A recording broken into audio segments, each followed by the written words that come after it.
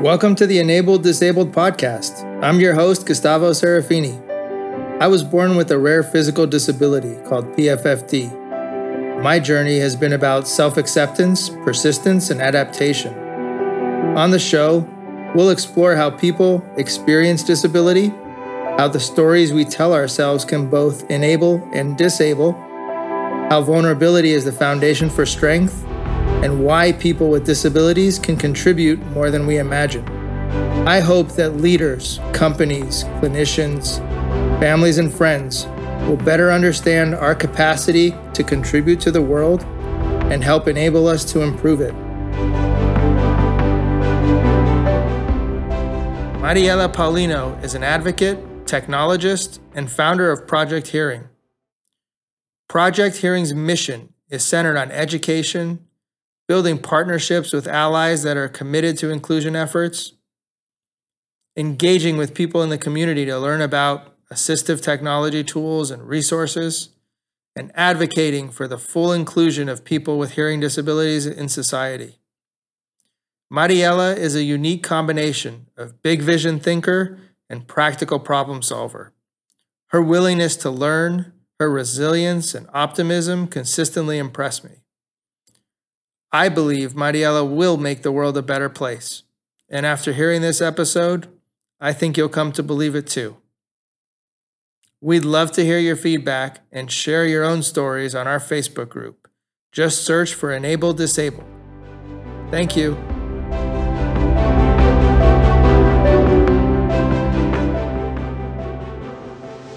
So happy that we could connect, that you could be here with us today.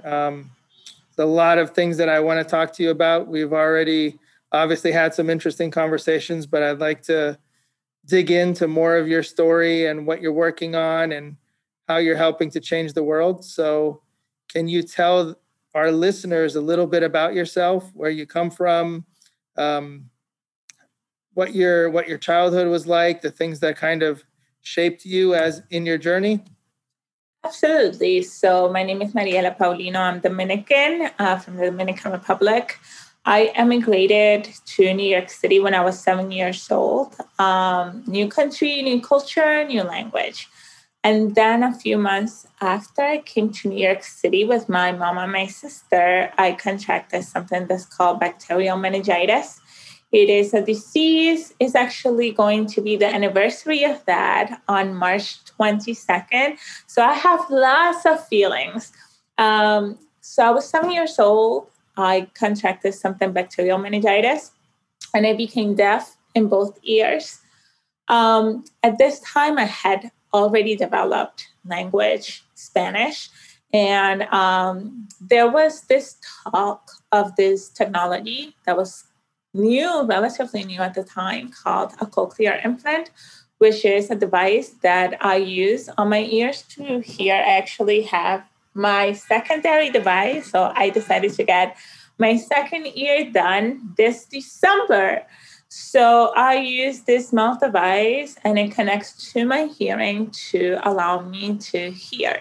So I got my cochlear implant on my right side because my mom wanted me to have the option to decide to get the second ear at a later point in time, which I just did this December.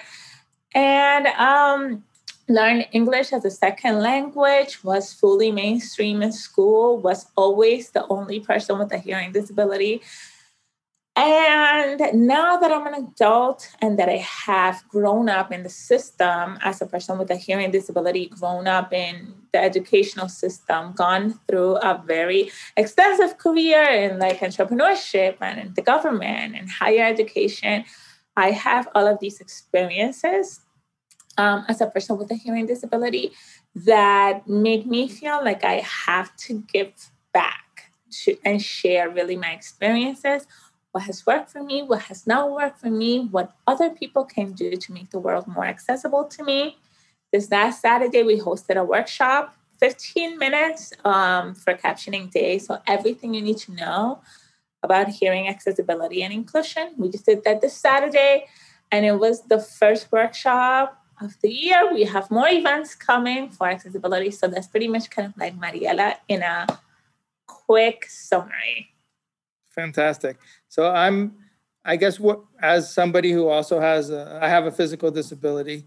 So one of the things that interests me about people's story that I don't think we talk about enough is how we adapted to the world, right? So it's not just a focus on disability as a whole person.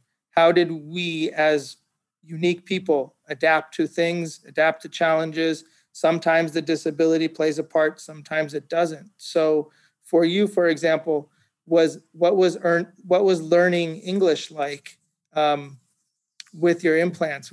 How did you adapt to a new language? Oh, that's hard.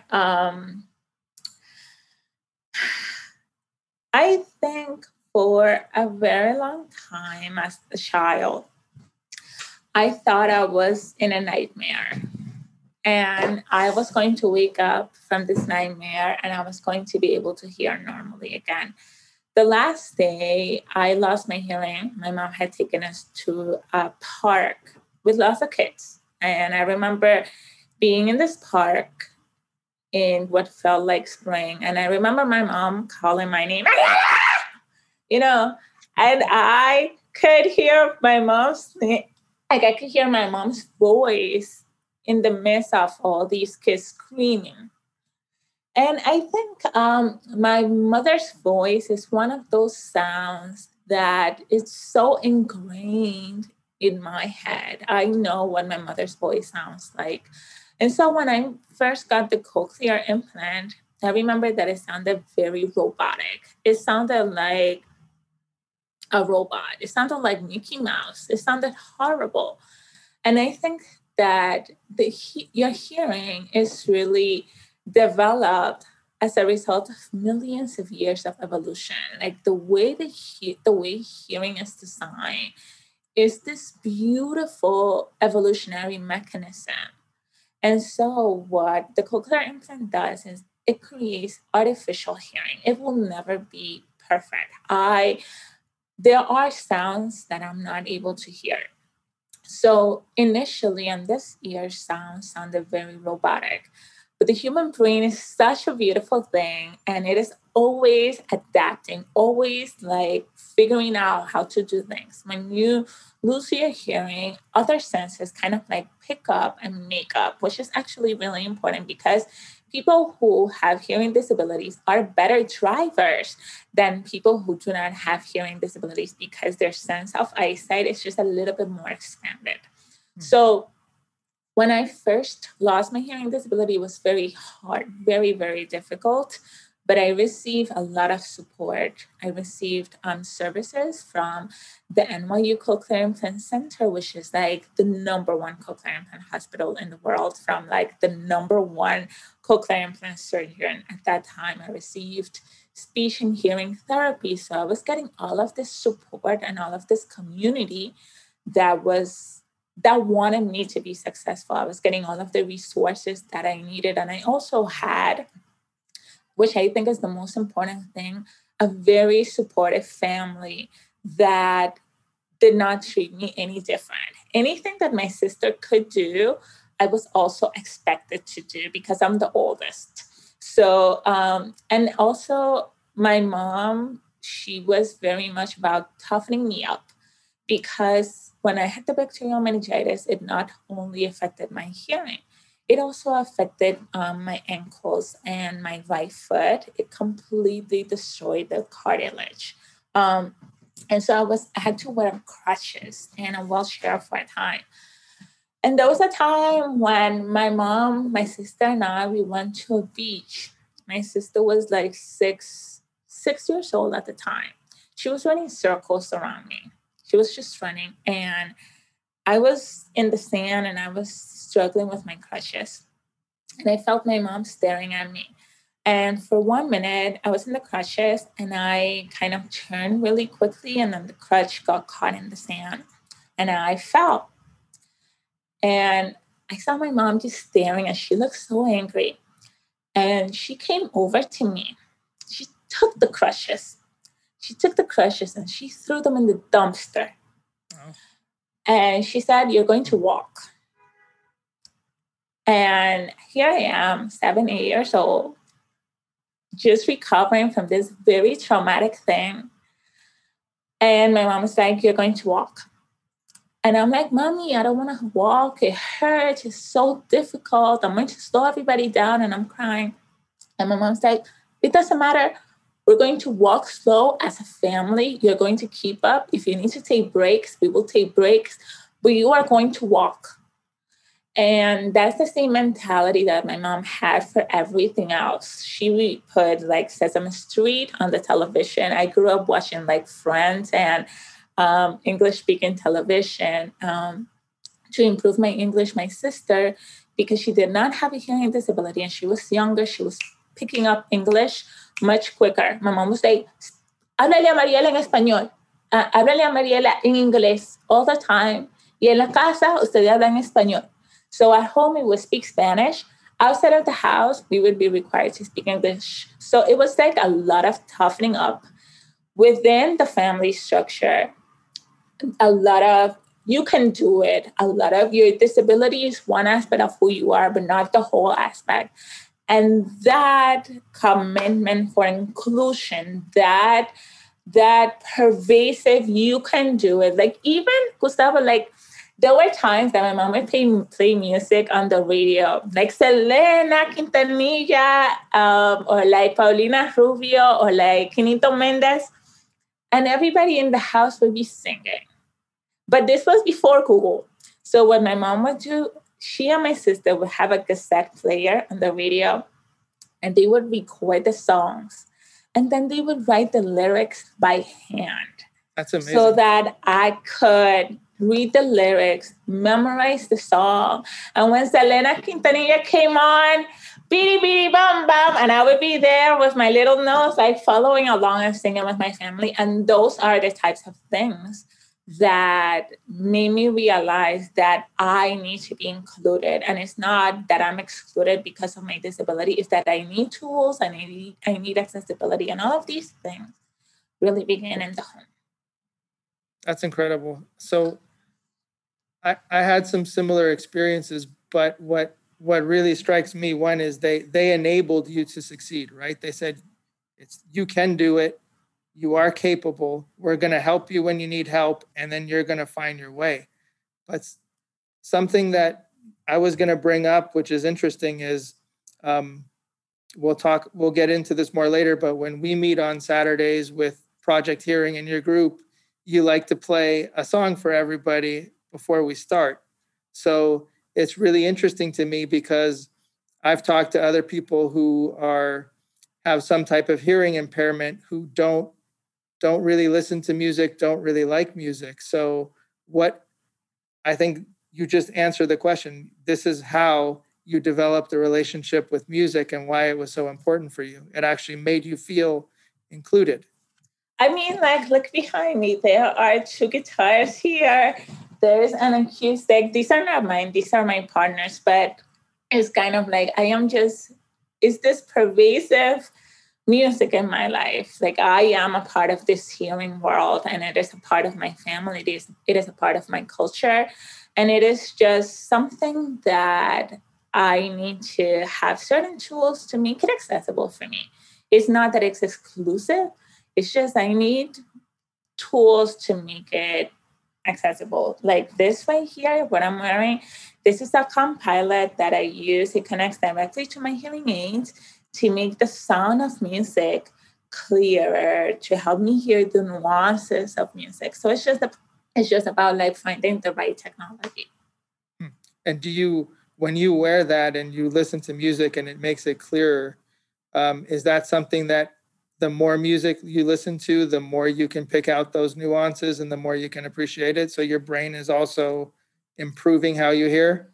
100%. So that's one of the things that I've learned from this year, because this year it's kind of like 20 years ago when I first got the cochlear implant. Everything sounds terrible. It sounds like all the time. So it's really about forcing it's like a tree. The more you water it, the more it grows, the more it can develop, the more its roots expand. So the more you train your brain to hear music, to experience new sounds, the more you're kind of just like putting in your brain, the more you're allowing your brain to understand. That's fantastic. And I think so. Why do you think? Not to generalize, but why do you think other people with hearing impairments don't have that connection with music? Is it, you think, because maybe they haven't tried, or there wasn't that strong emotional connection when they were growing up? Like, how is it? Is there? What do you think? I think it's a combination of things. And this is actually one of the reasons why I'm considering going into audiology. I want to become Doctora Paulino because it's also a lack of representation. Let's look at audiology offices right now. I actually did a little bit of a study last summer, and I wanted to see how accessible it was to just make an audiologist appointment. For you to make an audiologist appointment here in New York City, just to go to a clinic to get a hearing checkup, I found that 90% of the clinics here in New York City, you have to call to make an appointment. Now, that is the equivalent of you having a wheelchair and you create this building for wheelchair repairs. But the entrance to get into the building doesn't have a ramp, has 5 steps, is up on the 5th floor, no elevator. It is, how are you going to make audiologist appointments to cater to a population that has hearing disability and then not provide online appointment scheduling, not provide emails, not provide chat functionality? And that is a big problem within the hearing disability community. We don't make it accessible to receive the services that people need to be able to succeed. Like that's just the very first step, making an appointment to get your hearing evaluated. And 90% of audiologist offices in New York City don't have that. So it's a lot of factors that prevent people with hearing disabilities from getting the resources they need, getting the support they need. And again, like I've already told you a little bit about my mom. My mom is not the type of person that takes no for an answer. Like she'll make it happen. She'll figure out a way to get me in that building and up on the 5th floor. But I guess it's also not everybody has that type of support. So all of these things make the very joy of being able to get the services that you need to have a positive experience with music or with language difficult. Do you still go to NYU when you are trying to, when you're having an update on the cochlear implants, or just to check in, or are you going to, is it like a kids only program? I know for me, it's very difficult to find a doctor that treats adults with my condition. So after 18 years old, they just kind of throw you to the wolves, and you have to find, a specialist on your own, so there's a big gap in medicine here with that. 100%, you are right on the money. And that's one of the big challenges, just really across disability services in general, but particularly in hearing disability. A lot of services for people with hearing disabilities are focused on pediatrics or geriatrics, children or older adults. So there's this entire population of people like you and me, who are of working age, we're working, we're dating, we're traveling, and there are no services for us. And the reason for that, if you really take a minute to think about it, is because the Americans with Disabilities Act, the first piece of federal legislation, is only about 30 years old.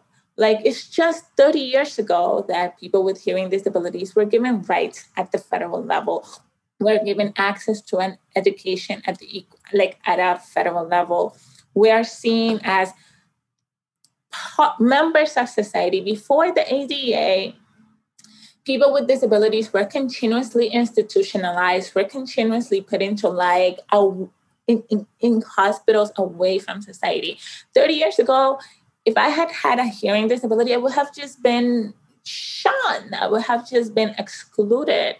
So it's really important for us to acknowledge that a lot of the things that we are seeing are the result. We are the first post-ADA generation.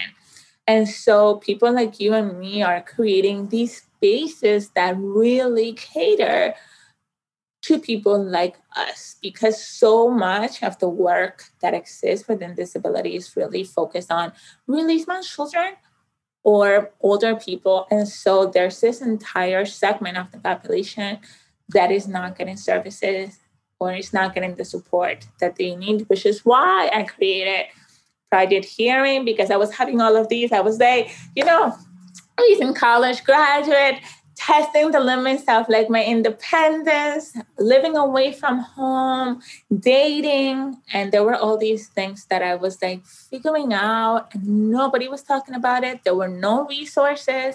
And I was just like, okay, this is a problem. There needs to be something about this, because I know that the problems and the challenges I'm having are not just personal. They are part of a larger issue. So then can you talk about let's talk about that. Let's talk about Project Hearing. You gave us the why. I would love, because I think you tell the story really well. Can you give us the listeners a little bit of a background, in case they don't know about the ADA, how it actually came about, and how the hearing impairment community was actually fundamental towards... I love talking about this. Okay. Yes. So 2 years before the Americans with Disabilities Act, which is the first federal piece of legislation that decided that separate is not equal when we talk about disabilities, it was actually inspired 2 years prior by something known as Deaf President Now. There's a college out in Washington, D.C. called Gallaudet University. And Gallaudet is the Harvard of deaf culture. It is the Mecca. It is like, if you are a deaf person, it is the place to be. Because Gallaudet is all about creating access and inclusion for people who are deaf, hard of hearing. Anyway, 2 years before the signing of the ADA, the university was considering 3 college presidents it had to install a new college president. And there were 3 options. 2 of the 3 options were people with disabilities, people who were familiar with deaf culture, people that, were ingrained in the very history that made Gallaudet. And then you had a 3rd candidate, a woman, did not have a hearing disability, did not know American Sign Language, just did not have any connection to Gallaudet. The university went ahead. That's a quick question. Was she working as a professor at least at Gallaudet before, or they just nominated? We don't know how she got nominated? That is correct, sir. If I remember correctly, she was a president at another college at the time, and they just wanted to bring her as a new college president for Gallaudet. So yes. So they were Gallaudet, the board of trustees, they were like, oh, we know that we have 2 highly qualified deaf candidates, but no, we don't want them. We want the hearing person, the person who has no connection to Gallaudet, the person who has no connection to deaf culture or history. And the students at Gallaudet, they were like, oh, no. No, we are not about this life. The professors protested, the students protested, the alumni protested. It turned into chaos. Students marched and locked down the school. And there's this whole history behind the protest itself. But at the end of the day, the students won. And the university overturned its decision and instituted its first deaf president. And that was the moment, oh my God, just talking about it gives me shivers, because it was the very first time in the history of really the United States, when a person with a disability had that much power, where people with disabilities were really recognized as needing as being as capable as anyone else, if only they received the accommodations they needed to be successful. And so the Deaf President Now movement inspired an entire new wave of civil rights legislation and just kind of political power within the disability community. That 2 years later, I mean, this was tremendous political implications. 2 years later, you had the first President Bush sign the ADA, and that really changed. From then, it's just like it's history. It was a moment. Yeah, I still remember when it was passed. I was young, but I remember feeling really good that day that, finally we have something yep. That's supposed to help, that's supposed to give us more opportunities to do something, to contribute to the world, and to have the world adapt to us just a little bit. 100%. And if you really think about it, movements like the ADA are really consequence of a lot of other social movements that were happening at the time. For example, you have Brown versus the Board of Education, which determined that separate will never be equal. And that's also one of the central pieces of legislation that pushed the ADA, because when you liberate one group of people, you not only liberate that group of people, you're liberating an entire segment of the population. You're giving people the idea that we all should have equal rights. We all deserve to be treated as human. We all deserve to be treated with dignity and respect. So, yeah. And now we are, and this last few years, you're seeing all of this technology. Google came out with Google Transcribe. You have Microsoft Teams. You have just all of this technology that is taking off. And there's a real focus on accessibility and inclusion for people with disabilities across the board. So let's get into Project Hearing, but just a little bit more about, I think, your expertise and your credentials, right? You are a full stack developer. You are a technologist. Did you study this in college, or did you learn it later? I did. So my very first job out of college. So let me give you the backstory there. When I went to NYU, and I thought I wanted to be a lawyer. I was like, I want to fight for inequality and change the world. And then I took, what's the name of that exam? The law school admission exam, the LSAT. The LSAT, yep. Yes. And I did fine. And then, but there was just something in me that was like, this is not for you. This is not it. And I really tried to listen to that little voice. And sometimes, and I'll be honest with you, sometimes I just make some major life decisions by flipping a coin. And I that is how I chose for college I was going to go to. I flipped a coin and I was like, heads is NYU, tails was another school. I got heads. And I was like, do I want to go to law school? Heads or tails? Plum? I got no. And I had to figure out a way to tell my mom, who was all about me becoming a lawyer, that I wasn't going to go to law school, but I needed to have a really good reason. So there was this program right after college called, I can't remember what it's called, but it was this program for people that had disabilities who wanted to work in the federal government. And I had applied. So the day of my graduation, Gustavo, I get a call. I'm about to walk up on the stage to, shake hands and everything with the dean. And I get a call. Hi. Is this Mariella Paulino? Yes, this is she. Who is this? And hi, Mariella Paulino. It's the Department of Defense. And I'm like, oh my God, what did I do? I'm going through every single thing I have ever done wrong in my life. I'm like, okay. And they're like, because I had applied for this program like 1 year ago. I mean, this is how slow the federal government, like getting a job in the federal government is. I had totally forgotten I had applied. So they're like, hey, we want to interview you for an intern position with the Department of Defense in Virginia. Wow. And I'm like, sure, whatever. I go in for the interview, get the internship, and I really wanted to leave New York City because I wanted to prove, I felt like I had something to prove. I felt like I wanted to really test the limits of my independence, really prove that I could do it. So here I go. I had this job with the Department of Defense as an intern. And in that job, I got to work with a lot of lawyers. And I hated it. I hated it so much. I mean, I learned a lot from the job. I learned a lot about the federal government, but I didn't feel happy there. So I had a friend. Her name was, what was her name? Her name was. So real quick question. So this internship, what were you doing in the internship that you had to work with so many lawyers?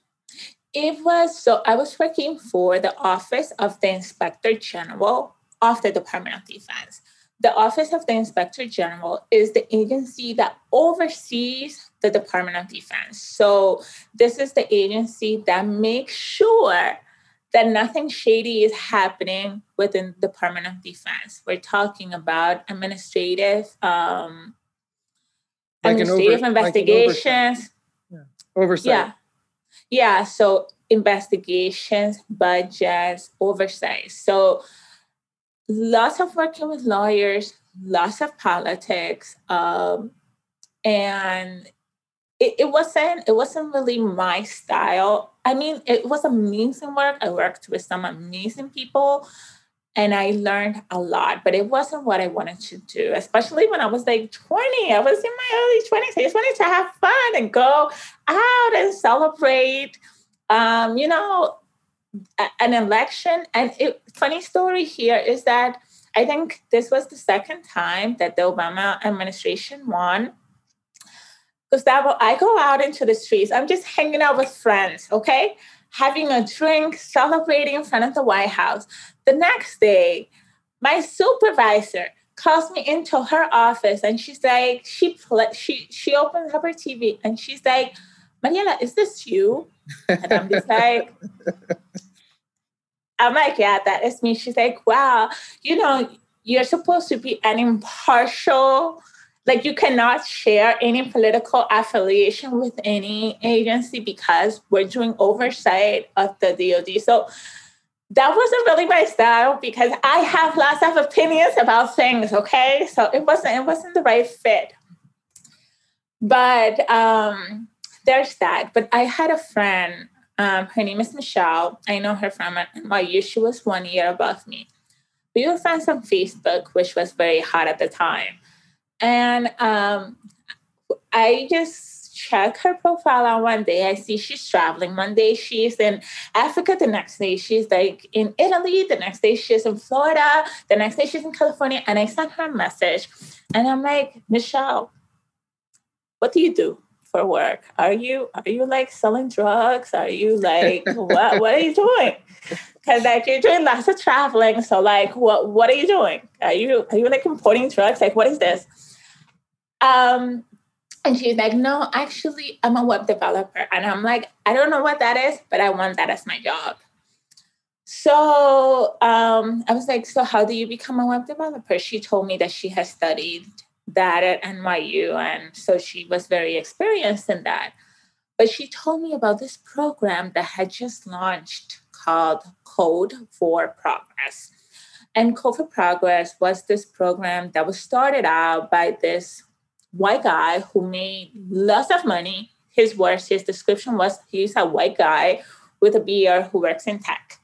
And he had worked in campaigns and data, and he made millions of dollars from just, that business. And he was going to these conferences. Everybody was a white guy with a funny beard. And his words were that it really bothered him and he wanted to see more diversity in tech. So he put his money where his mouth was, and he created this fellowship program that whose goal was to get diverse populations and underrepresented groups and provide a space for them to learn. So she told me about this program called Code for Progress. They paid me $5,000 every month for 5 months. Wow. For me to learn how to code. That's amazing. That is unheard of. Yep, that's amazing. So here I am in this job that I didn't particularly like. And then I have this friend who's traveling all over the world doing technology. And she tells me about this program called Code for Progress. My luck, just my luck, when she told me about the program, it was the deadline for the program. So I go right and I'm like, typing like a madman, submit the application like 1 minute before midnight. I got in, and the reason why that program was so interesting to me was not just because of the career of being a software developer, but because I'm really fascinated by the ways that technology I was really fascinated at that time by the way that I saw technology moving. So this was around the time, like 2014, 2015, was around the time that Uber was coming on the scene. Like this was the first time I had heard about Uber. And oh my God, Uber changed the game for me, because I remember a few months before I found out about Uber, I had gone to a party with a friend, and in middle of nowhere, Virginia. And then my friend disappeared on me doing God knows what. And then I'm stuck in this house. I don't know anyone. I don't feel comfortable. I want to go home. And I'm calling a taxi company. And the person that was on the other end of the line, I don't know if they were having a bad night. I don't know what the issue was, but I pick up the phone and I'm like, hey, can you please pick me up at 1234 Avenue A?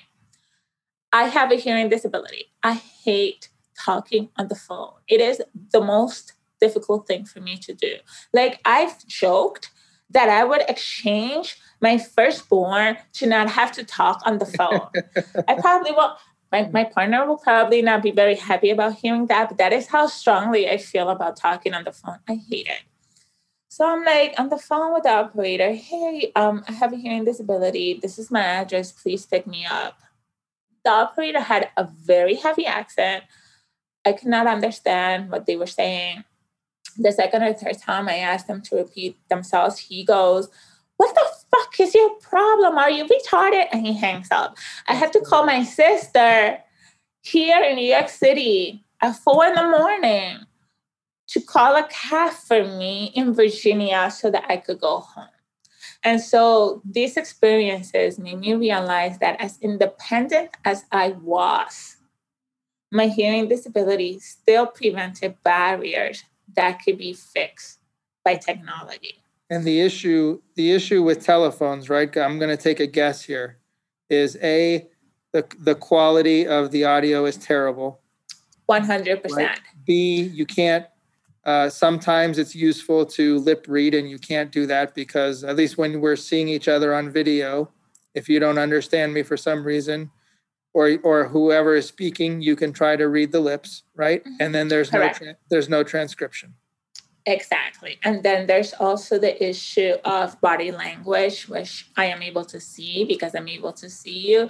There's all this technology which is now available. And it's also the way that the ears. So with my hearing equipment, this is the microphone, this piece right here. So imagine having to kind of like put your phone at just the right angle and then dealing with like background noise. It's a nightmare. And so those experiences were really making me aware that technology had a very critical role to play in my own inclusion into the world. So I found out about this fellowship. I told my mom, hey, Mom, I don't think law school is going to work out. She was very angry about that for a minute. But sometimes you just got to listen to that little voice. And so I went ahead. I did the fellowship. I learned how to code. the program eventually decided to hire me as a staff. I went ahead, got my master's in Georgetown, switched careers a few more times. But it's always coming back to private hearing. It's always coming back to trying to do my own thing. It's always coming back to trying to find solutions for problems that nobody else is trying to figure out. So I've worked as a software developer. I've worked as a project manager. I've worked as a chief operation officer. I travel all the way to Jamaica to help them, to help a team of people in Jamaica, create their own tech program.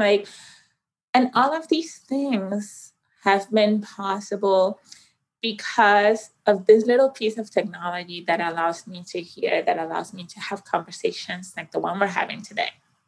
So let's talk about Project Hearing. So tell us, when did you start it? It was pretty recently. And tell us about the big event that you had a little over a year ago and some of the work that you've been doing with people like Google. All right. So Project Hearing, hold on, let me just close this tab. So I started Project Hearing back in 2000, unofficially, back in 2014, 2015. The reason I started it was because I was driving in Virginia, which is the worst place for speeding. If you go even half a mile above the speed limit, you will get pulled over. It is no joke in Virginia. And because you're such a good driver, you should be allowed to speed, right? Not the case. I don't know what it is about Virginia. Every time I even speed up just a little, there's always like the wheel behind me. But that's besides the point. So this was the first time I had gotten pulled over ever. And the siren is ringing behind my car. And my mom and I had practiced this a few times before. Hands at 3 and 9 and wait. The problem was, and the thing that we had not practiced, because you see, my mom is very, very much about practice. My mom is very proactive. She wanted to prepare me for everything that was coming. So what we had not prepared for or anticipated was that the officer would be speaking over the speaker. So the officer is giving me commands over the speaker. To me, those commands sounded like, whoa, whoa, whoa, whoa, whoa, whoa, whoa, whoa, whoa, whoa. I cannot make out what he was saying.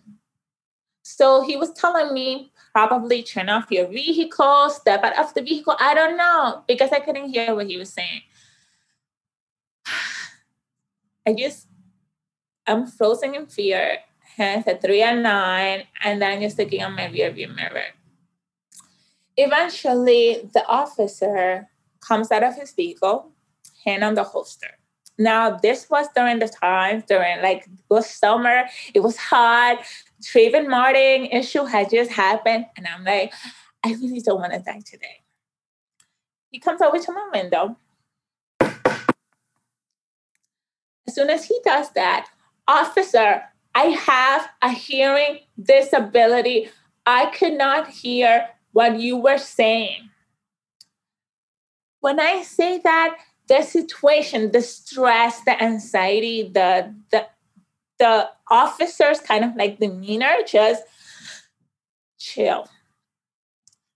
Eventually, because of this beautiful smile on this cute face, he eventually just let me go off with a warning. But he said, before he let me go, he said, you really need to figure out what you're going to do about this hearing disability because it could have escalated. In my mind, I'm thinking, no shit. But, and I asked him, well, what do you suggest I do? And he said, that's not my problem. Figure it out. That's terrible. And it's terrible. Yes, it is terrible. But it made me think, in the emergency, I'm the one that's the emergency. I need to be able to communicate. Not the officer. I need to be able to communicate to the officer that I have a hearing disability because officers deal with all sorts of people all day long. So I needed to figure out a way to communicate that I had a hearing disability. And so what I did was that I decided to pursue my master's in communications at Georgetown to study how people with hearing disabilities like me interact with police officers. And what I found from my research was that a police officer will scan the back of your car for 6 seconds to figure out who you are. Do you have a National Rifle Association sticker on your car? Are you a teacher? Are you a doctor? Who are you? Why are you speeding? What kind of car do you drive? They do all of these assumptions about you in 6 seconds. So I needed to come up with something to communicate that I had a hearing disability in those 6 seconds. And so what I came up with was a sticker that I still have to this day in the back of my car that says deaf driver in big bold letters, like right there. And that is the type of, that is really what started everything, because I started thinking, how can I make my life easier? So every time I have a challenge that is related to my hearing disability, I think, how can I solve this problem? And going now into Google, one of the biggest challenges, one of the greatest fears that I have in life is dying in a fire period. Like, because when I go to sleep, I have to take off both of my hearings. So I hear nothing, which is why I'm such a deep sleeper.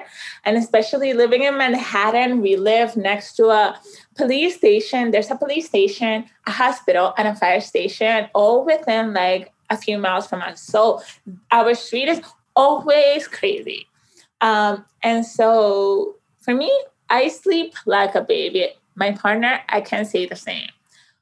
And while that is useful in some situations, if there's a fire and there's a fire in the building and people are knocking, I'm not going to hear it. I'm going to sleep through it. That is my greatest fear. And so I had been thinking about 2 years ago, why don't I create something that when somebody presses the doorbell, because that's usually, you have to think of the basics.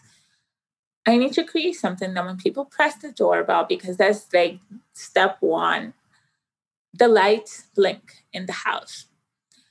And so I looked up all of the technologies for creating smart technologies, and they were so expensive.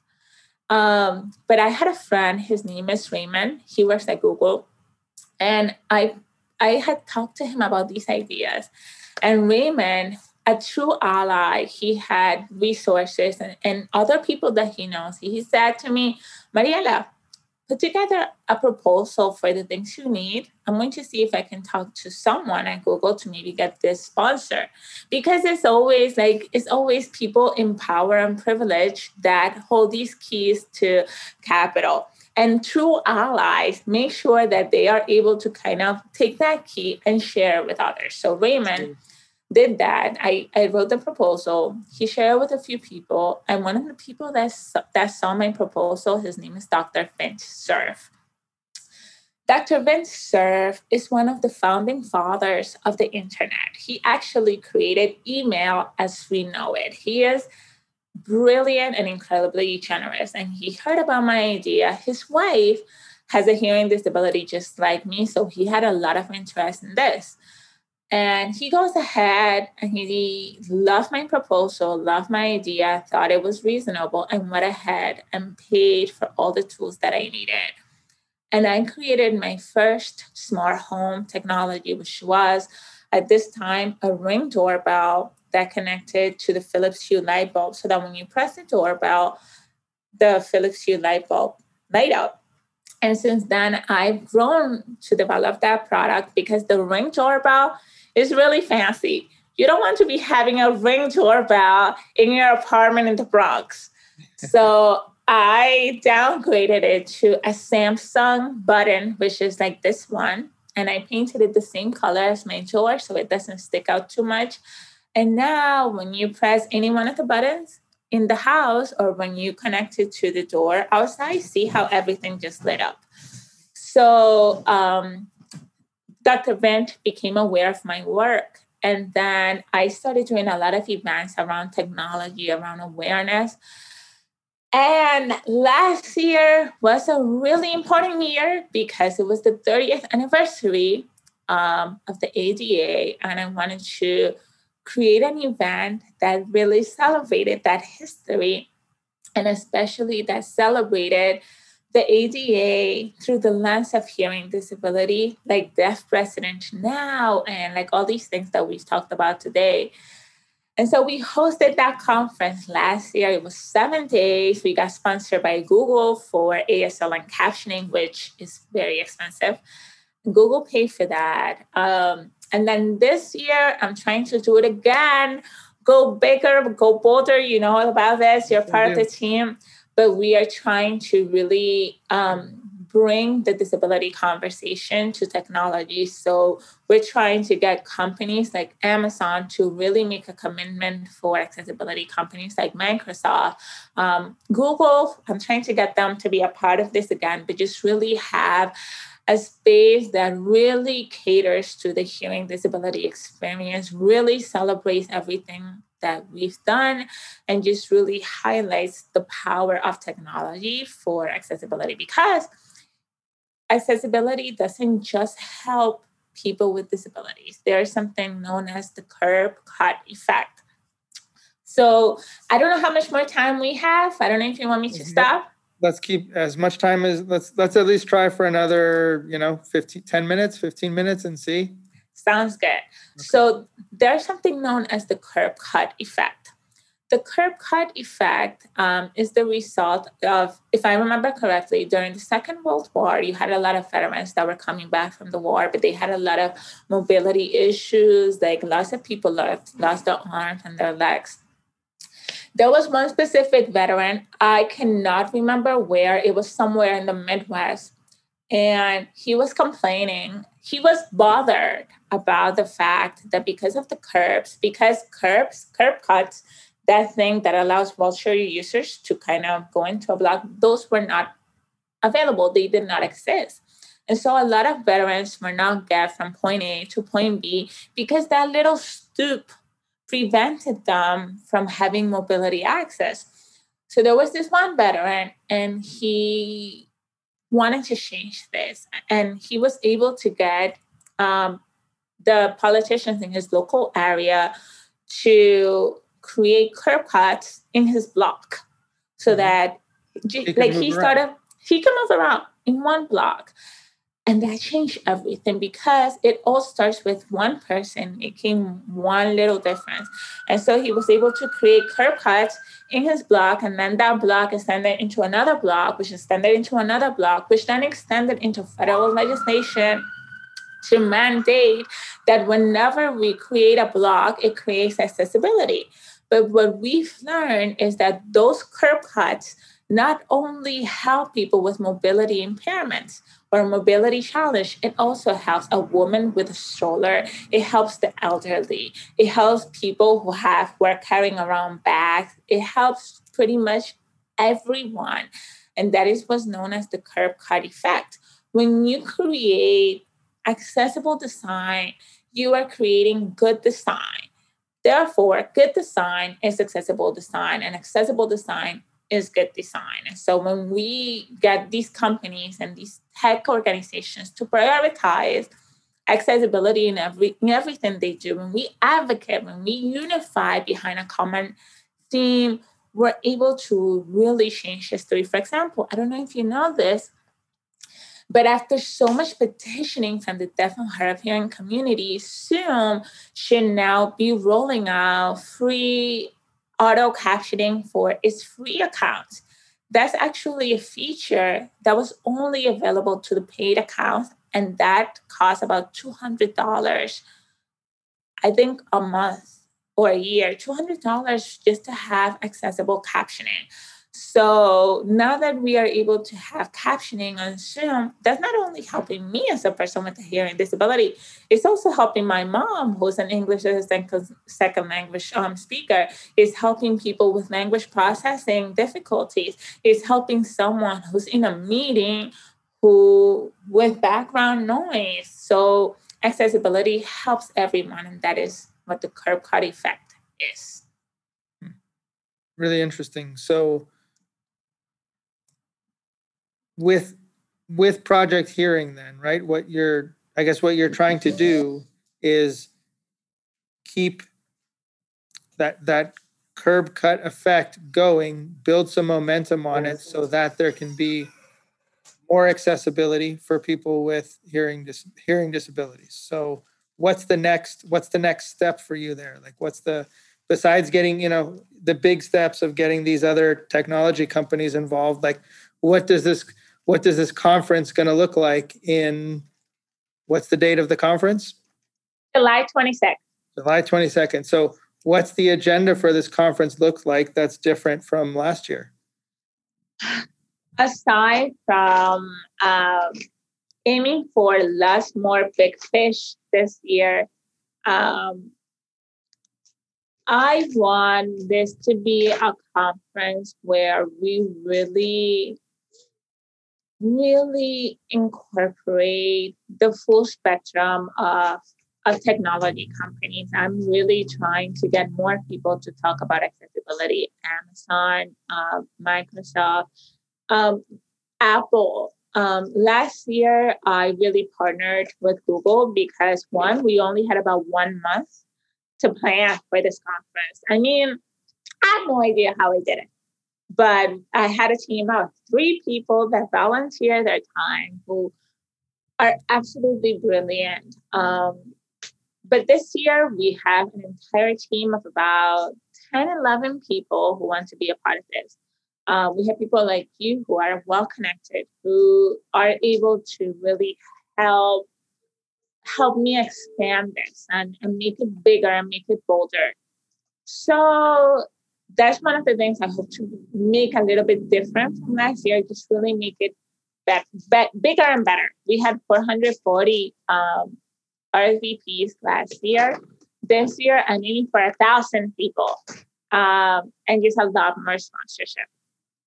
I think it's also amazing that when we were all introducing ourselves for the first time a week ago at the first advisory board meeting, and people were talking about, why they were there and how they found you. There were so many people who were following you on your Instagram account. That just struck me. That was so powerful because it was like, wow. So we have just people that like following you on Instagram. They're fans, and they decided to make this commitment to come help you build this Project Hearing and this event into something even bigger. I mean, did that take you by surprise? How did you feel, or were you expecting that? It did not take me by surprise because I'm a firm believer that if you do the work, like one of the things my mom says is cumple tus deberes para demandar tus derechos, which means, how do I translate it in English? It's do what you're supposed to do so that you can demand the things you want. I am very happy because for this last year, I've been really investing so much into Project Hearing. I mean, these last 3 years, I've been working full time. I worked full time for the University of New York as a project manager under a grant, one of the last grants signed by the Obama administration. And that was a lot of work. That was intense. But I really made a commitment about 1.5 years ago. You know what? I'm going to give Project Hearing 100%. And I'm talking about from 6 to 2 in the morning, every day, on the weekends, creating content, talking to people, putting materials together. And so everything that you're seeing now is really the manifestation of all of that work. So it makes me so happy that I am able to get people to think about accessibility, getting people to think about inclusion, getting people to think about technology, and just kind of like driving that message all day, every day. And it's so awesome that it's finally clicking for people that this is important. That makes sense. And that's a beautiful thing. You put in the work, you put in the time, and you're getting the benefits out of it that you deserve. So that's fantastic. Yeah, but I will tell you though, I am looking for a job. I think project hearing is really a passion project. The passion projects sometimes take years to become profit generating. So I am looking for a job, and what I hope to do is just really have project hearing be something that continues to grow, having a staff that helps me help it grow. But at the same time, it's really hard because you have all of these competing like priorities. Like I'm also thinking about getting married, having kids, settling down, relaxing. I feel like I'm not ready for that yet, but I'm also thinking I want to be able to get to that next phase in my life. And whether it is through project hearing or doing the work that I'm doing for project hearing within an established organization, we have yet to find Okay. So how can people find you, reach out to you, help you, contribute, sponsor? So if you are interested in finding me, connecting me, seeing my content, the first thing you want to do is just find me on social media. I am on Instagram, which is like my primary account, Twitter, Facebook, TikTok, Clubhouse. Clubhouse is like the hot new thing. All the cool kids that are in Clubhouse. But I am on all those platforms for Project Hearing. If you are interested in sponsoring Project Hearing, you can either sponsor by giving your time, becoming a volunteer, or you can give some dinero because I love dinero. Dinero is necessary in life.